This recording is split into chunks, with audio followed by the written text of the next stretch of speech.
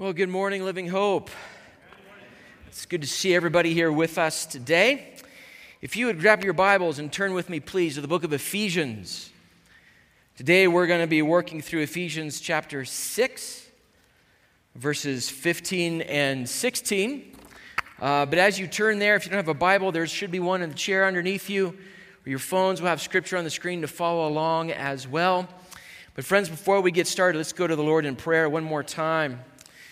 You are an awesome God in this place. Father, you are the sovereign Lord of all. So we come to you again, Father. We continue in this atmosphere of adoration and worship, asking, Lord, that your Spirit would speak to every person under the sound of my voice today. God, get this broken vessel out of the way, and may it be the Holy Spirit that moves and works and speaks. Father, we ask your grace and blessing upon all that happens this morning. In your magnificent name we pray. Amen.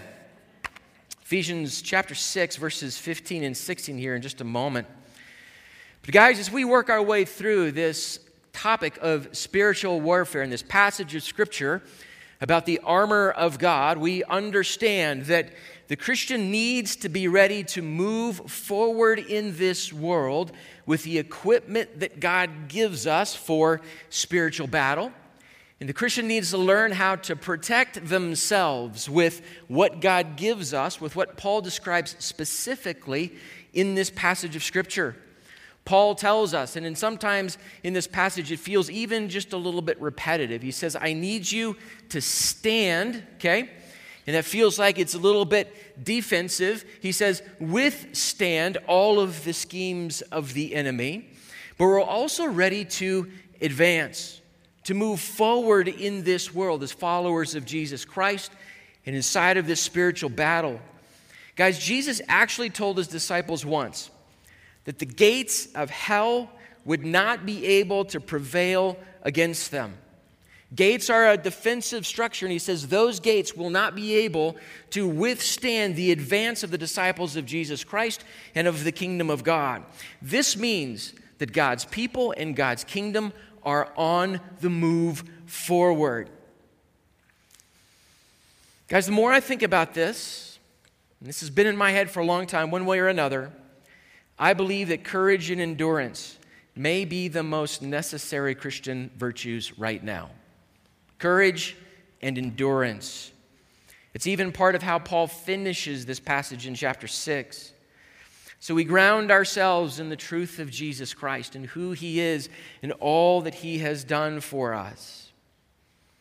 And we become convinced of the rightness and the goodness of the cause of Jesus Christ.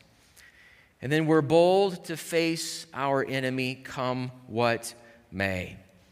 The kind of courage the Christian shows, though, is different than what the world would call courage or boldness. It's different. It's actually described in this passage that we're dealing with over these handful of weeks.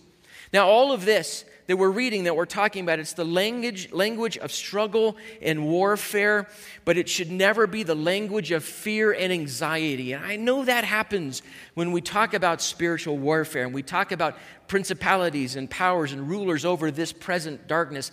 I know sometimes that sets us off a little bit. We don't know quite what to do with it. This is the language of struggle, but it isn't the language for the follower of Jesus Christ for fear and anxiety. Guys, when Jesus was preparing his disciples for his crucifixion, they didn't expect him to die even though he had predicted it. And he's preparing them. The closer he gets to the night of his betrayal and the day of his crucifixion, he actually prepares them for that as their role as his people. And he encourages them with his peace. One of the things that Jesus says at that time is in John 16, verse 33, Jesus says this, I have said these things to you, essentially preparing them for all that's to come, that in me you may have peace. In the world you will have tribulation, but take heart. I have overcome the world. Take heart, be at peace. Let that fear and anxiety and worry go, because he has overcome the world. our risen King, Jesus Christ, is the victorious King. He is, not just will be, but is the victorious King. But today we wrestle with spiritual forces that are working against his will. So today, guys, what we're going to do is we're going to put on a couple of things. We're going to put on the gospel of peace. They're described in this passage of Scripture as shoes. And the image is that we are ready to go and to take the good news of Jesus Christ and the peace that comes from that. It's a very particular kind of peace. We're ready to go and take it with us wherever we go. So we take up we put on the shoes of the readiness of the gospel of peace, and then we take up the shield of faith. The shield of faith, it is described as a shield, as Paul puts it, because our enemy has all kinds of ways of creating creeping doubt in our God. Our enemy has all kinds of ways of doing that.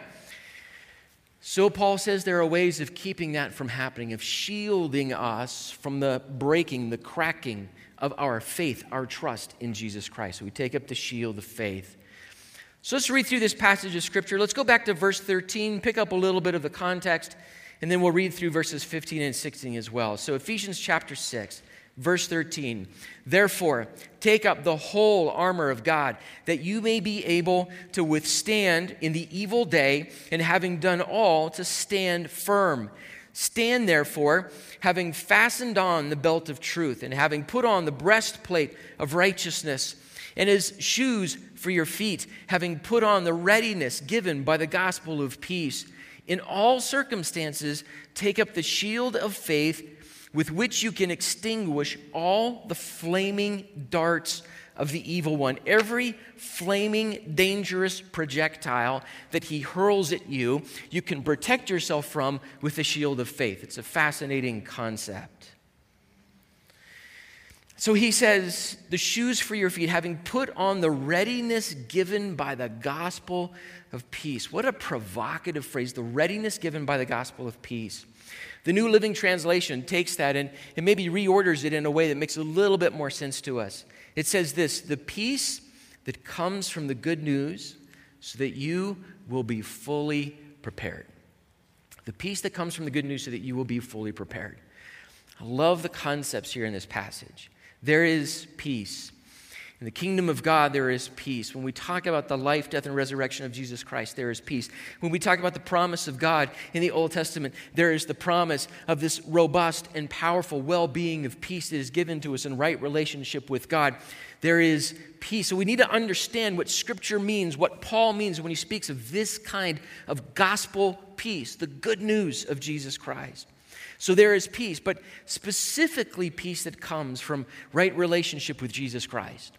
The peace that comes from resting in the sovereign goodness of the King of Kings and the Lord of Lords. It's this kind of peace that we're dealing with. And then we need to be ready to carry this kind of peace with us everywhere that we go. So there's a lot going on here, guys. So what are we talking about when we talk about the biblical concept of peace? We're speaking especially of peace in the context of our walk with Jesus Christ. When Scripture, both New Testament and Old, speaks of peace, it's far more than just the absence of conflict or difficulty. A lot of times we may use the word peace in those kinds of contexts. We just kind of want the struggling, the violence, whatever it is, we just kind of want that to stop. And when the struggle stops, we want to call that peace. Well, that is peace, but there's so much more to it when Scripture speaks of peace, especially in context with Jesus Christ. The Old Testament idea of peace is robust. It is this word that most of us know to some degree or have heard often. It's this Old Testament word, shalom. That's the word for peace in the Old Testament. But what it means is that when I wish you peace or shalom, I am wishing you total blessing and well-being in relationship with God. So it's not just, I hope you have a restful afternoon. I hope the conflict stops for you here for a little while. It's, I hope you learn how to flourish in your relationship with God. It is well-being. It is goodness in relationship with Him. So this context of in Christ is critical. We don't just, as Christians, want some version of downtime for us and for other people, but we are praying for and we are working for this sense of well-being in the kingdom of God, this robust sense of what is possible in living with Jesus Christ, even in a complicated and difficult and confusing world. The kind of peace that is possible with Jesus Christ, as it is described in Scripture, guys, is almost unbelievable. And I use that term on purpose. When we learn what it is, when we hear what Scripture says about it, when we hear what Jesus says about it, there's something inside of us that says, I don't know if that's even really possible. I mean, have you watched the news? Do you know what's going on? And you're telling me that this kind of peace is possible. So we hear what Jesus says. We hear what Scripture says about this kind of peace, and then we're being told, get ready and take that kind of peace into a world that doesn't know it, into a world that is rioting for peace and doesn't know it. Here's part of what Jesus says. In that passage in John 16 we read earlier, a couple of chapters before that, John chapter 14, verse 27, part of the same conversation Jesus has with his disciples. Jesus says this, peace I leave with you. My peace I give you. Not as the world gives do I give to you. Let not your hearts be troubled, neither let them be afraid. Don't let your hearts be troubled, because the peace that's been given to you is not the kind of peace the world is searching for. It's not the kind of peace the world thinks it can give us. Jesus, what I give you is different. It is completely different. Listen, guys, the kind of peace that is given by this world, or that this world wants to create, is always on its own terms, and it's some version of power and submission. Some group of people will walk into power. They say, vote for us, support us, give us your money. And what we're going to do is we're going to solve all of this for you. It is some version of power and coercion, power and submission. That's the kind of peace the world thinks it can give you. And all that is turmoil, strife, frustration, and anger. It is some version of popularity and compliance. More and more, the pressure is felt upon us in normal conversations as well as online and in social media to only say the right kinds of words about the right kinds of things. So the world says there will be peace if you say what I tell you to say, if you think what I tell you to think. It is power, it is compliance, it is popularity, and it is submission. That's the kind of peace this world wants to give. But Jesus offers a peace that satisfies the deepest longings of the human soul. It can be in our lives now a genuine taste of that eternal, perfect peace we will have with Him for all of eternity. It really can be.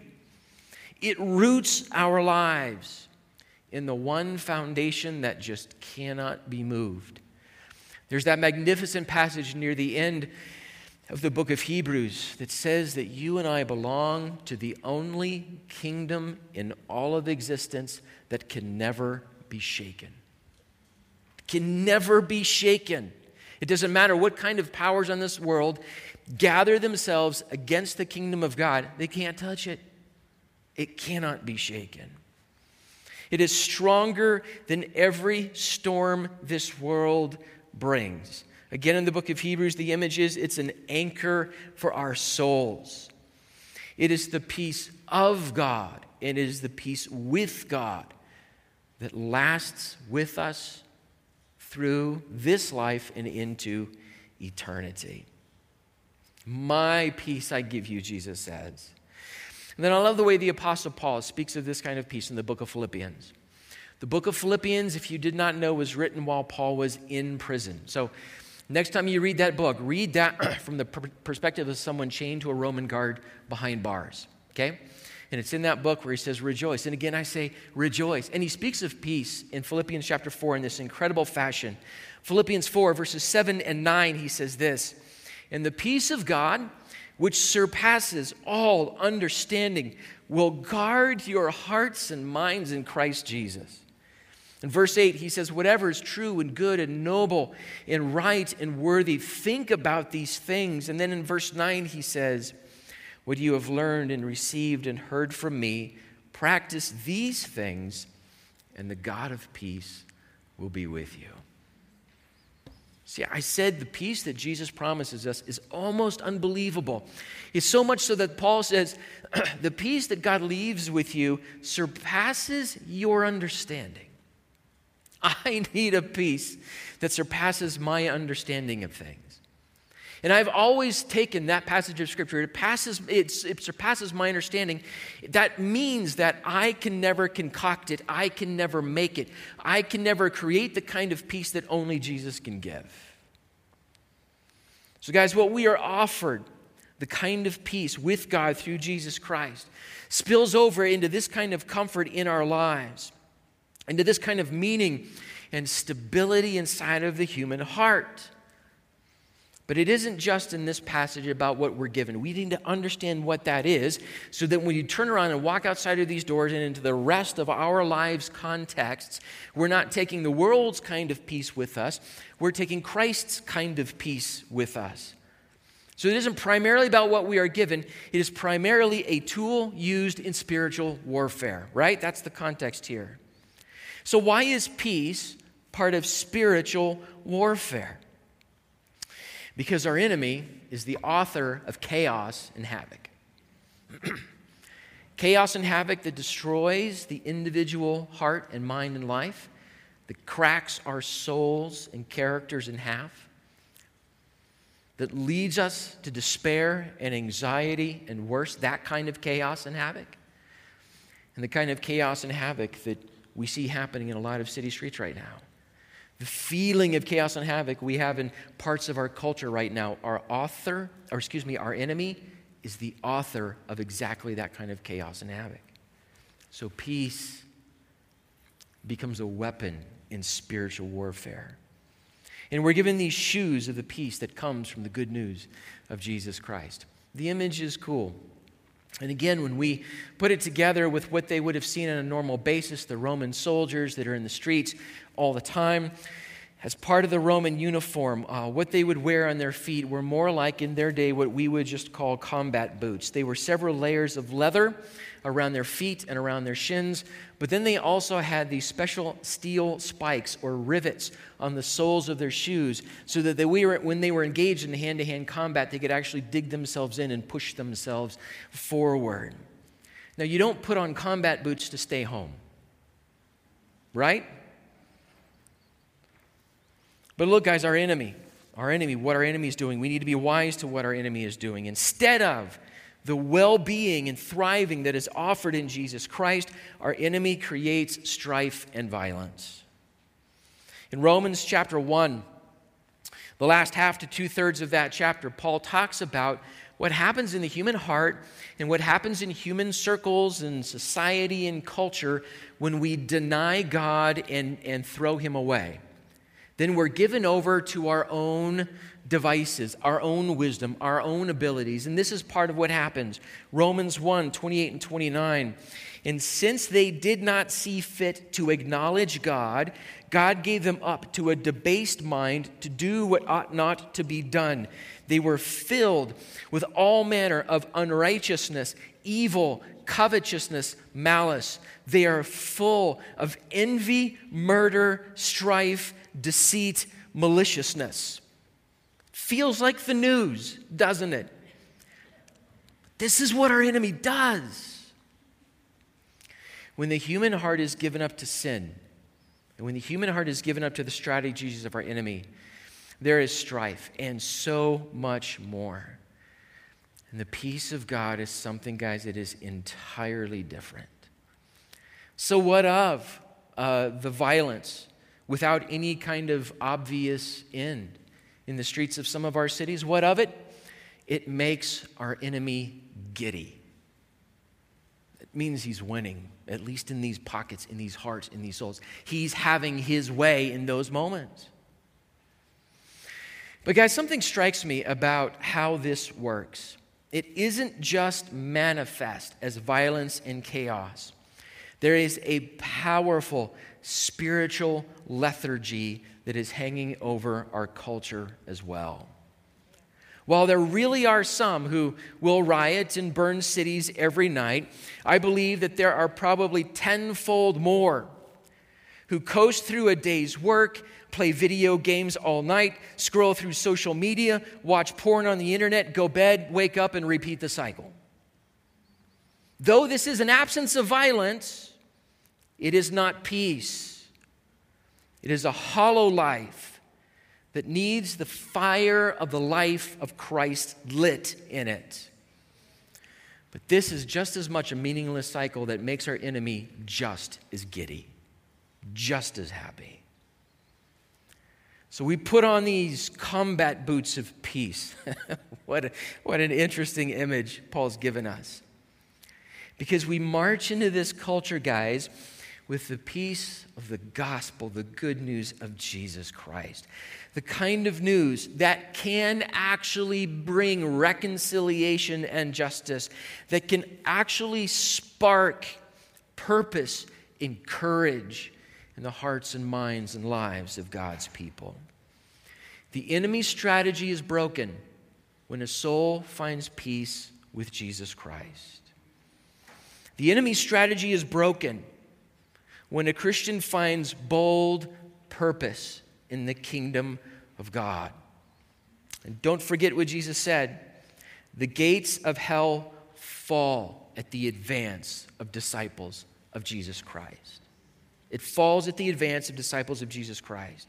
So we must learn, guys, how to cultivate the understanding, the belief, the place of rest and peace for us that knows that Jesus Christ is the sovereign Lord of all history. As Pastor Ryan mentioned this morning, he still is God, the same God yesterday, today, and forever. And that passage of Scripture that we're reminded of every Advent season as we go into Christmas. This child is given us. A son is going to be born to you, the prophet Isaiah says. And he will be a wonderful counselor, everlasting Father, mighty God, and Prince of Peace. And the government, the rule of all things, Isaiah says, will be on the shoulders of the Prince of Peace. So this is the peace that we can find in Christ. This is the bold purpose and meaning and courage that we can find in the peace that comes from the good news of Jesus Christ. And this is what we take into the world around us.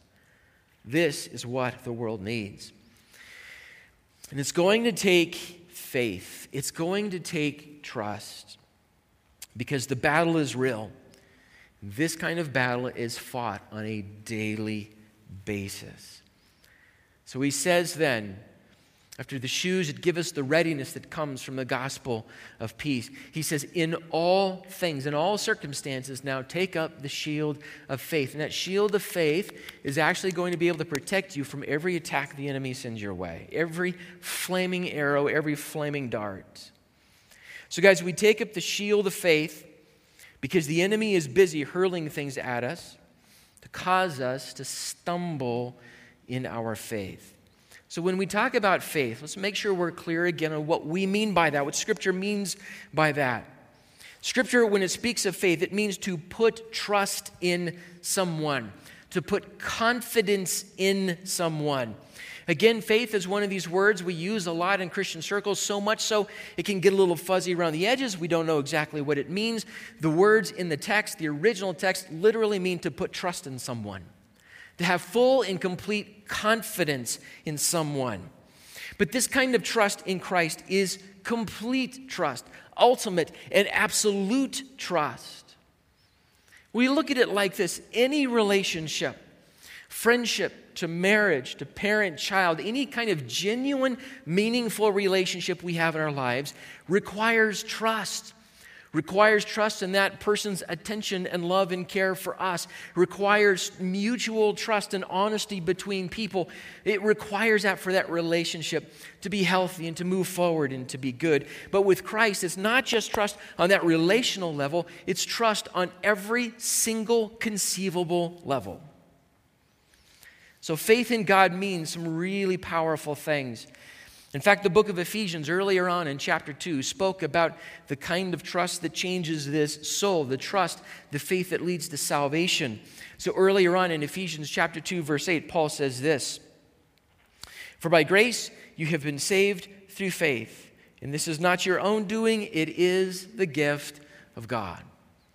God has given this grace. He's abounding in mercy to people even who hate him.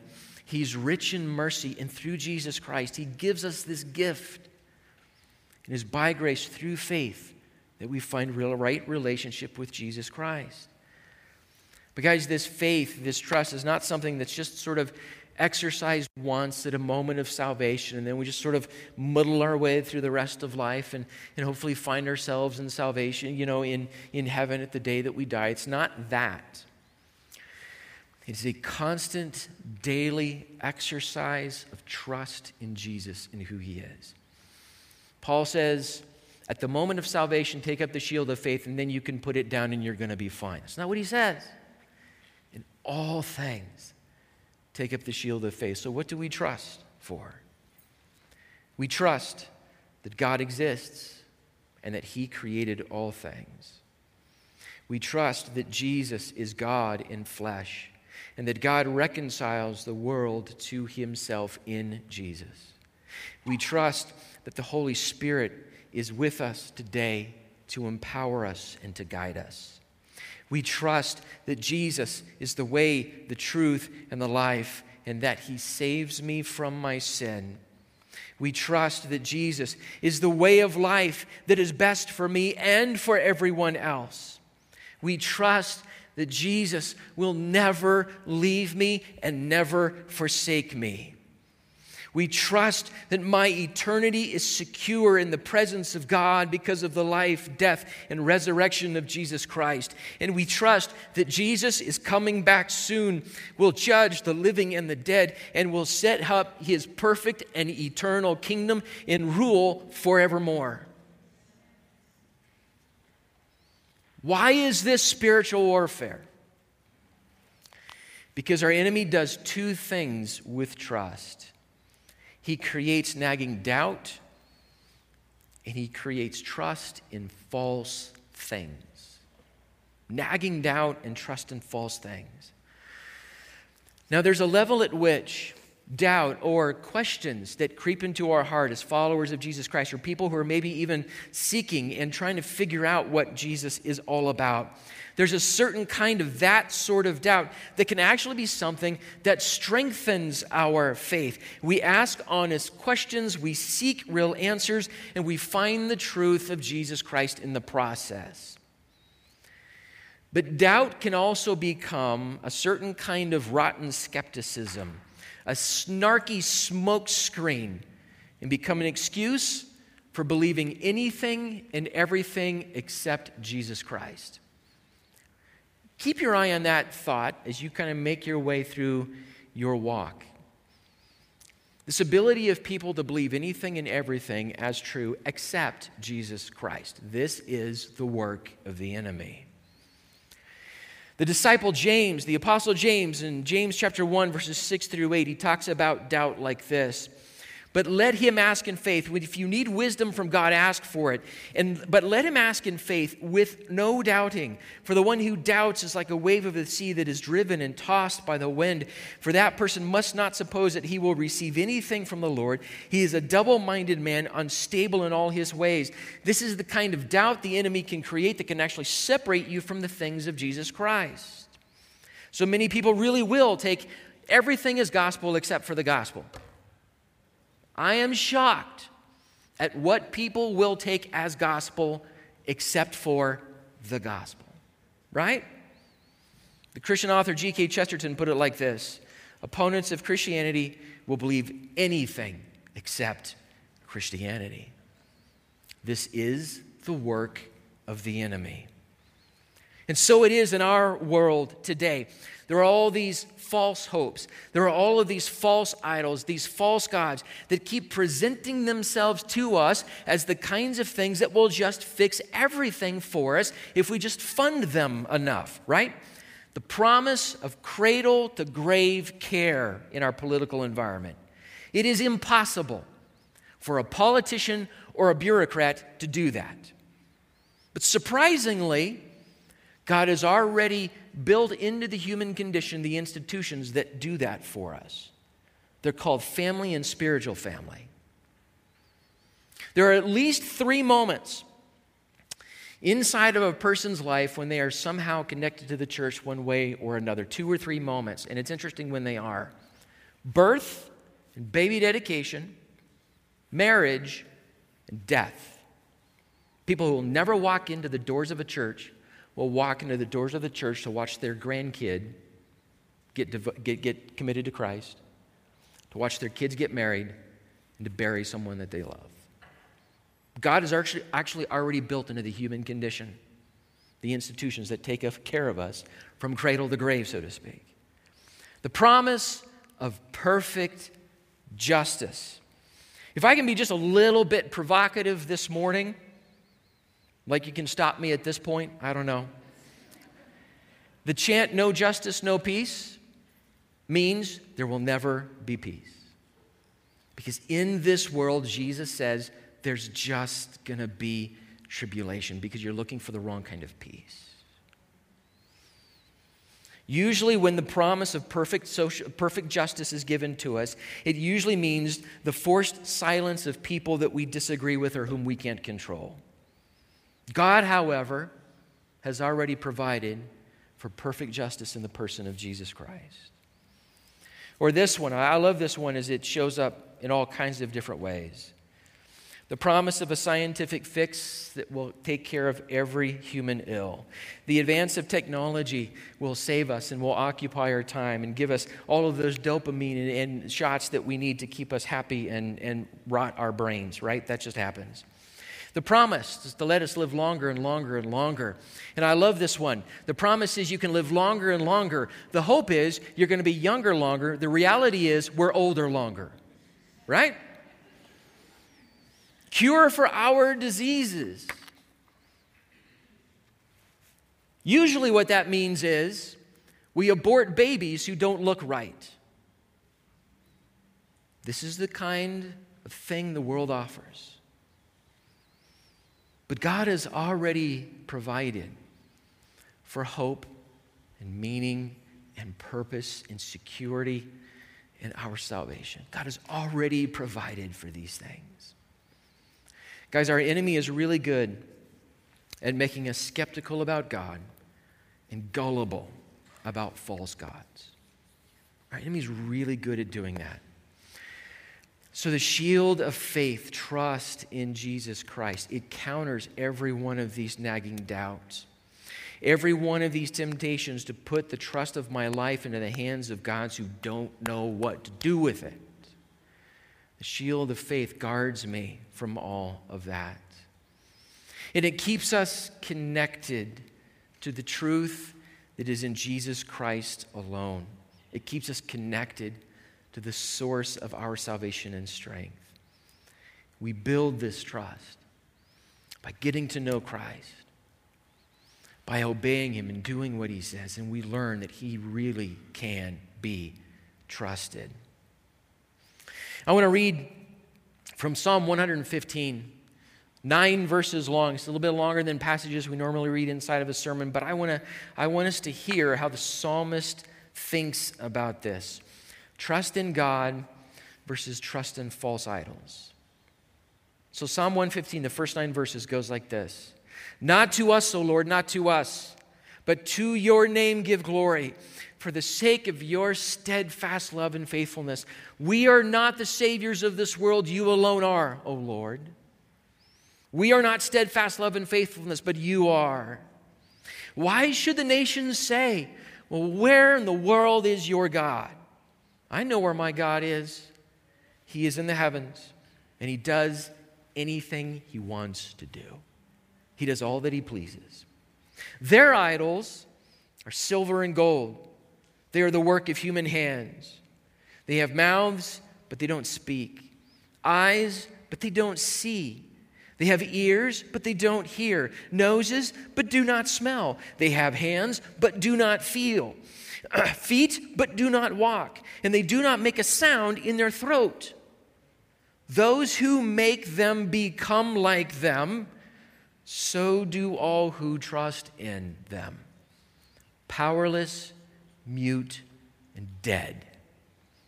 O Israel, people of God, trust in the Lord.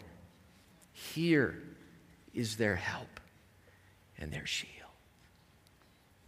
Here is their help and their shield. I want to finish with this thought that we had right at the very beginning again this morning. I believe it is possible that the two most important Christian virtues right now are courage and endurance. When the world comes to the church and wants the church to change, the world does not want Jesus Christ. When the world wants Jesus Christ, it needs a church that has not changed. Does that make sense? When the world comes to the church and demands that the church changes what it teaches and believes, it doesn't want Christ. But when people realize they need Jesus Christ, they need a church that has refused to change. So we walk into this world with the kind of peace that only Jesus Christ offers, that we have received and that we have experienced, and now we want others to have, because we watch the turmoil and the struggle and the brokenness, and we realize they are hunting for meaning and peace and justice in all the wrong places, and it is a downward spiral of brokenness. And so the Christian walks into that with a different kind of peace. The enemy wants to separate us from Christ and the strength that comes from our salvation and our day-to-day walk with Jesus Christ. So he's very good at making us gullible about false gods. But they're powerless. They're impotent. They're blind. They're deaf. They're mute. We can't put our trust in those gods. Oh, people of God, let's put our faith in Jesus Christ. And there, only there will we find our help, and will we find the shield that protects us and keeps us for Christ. Let's pray.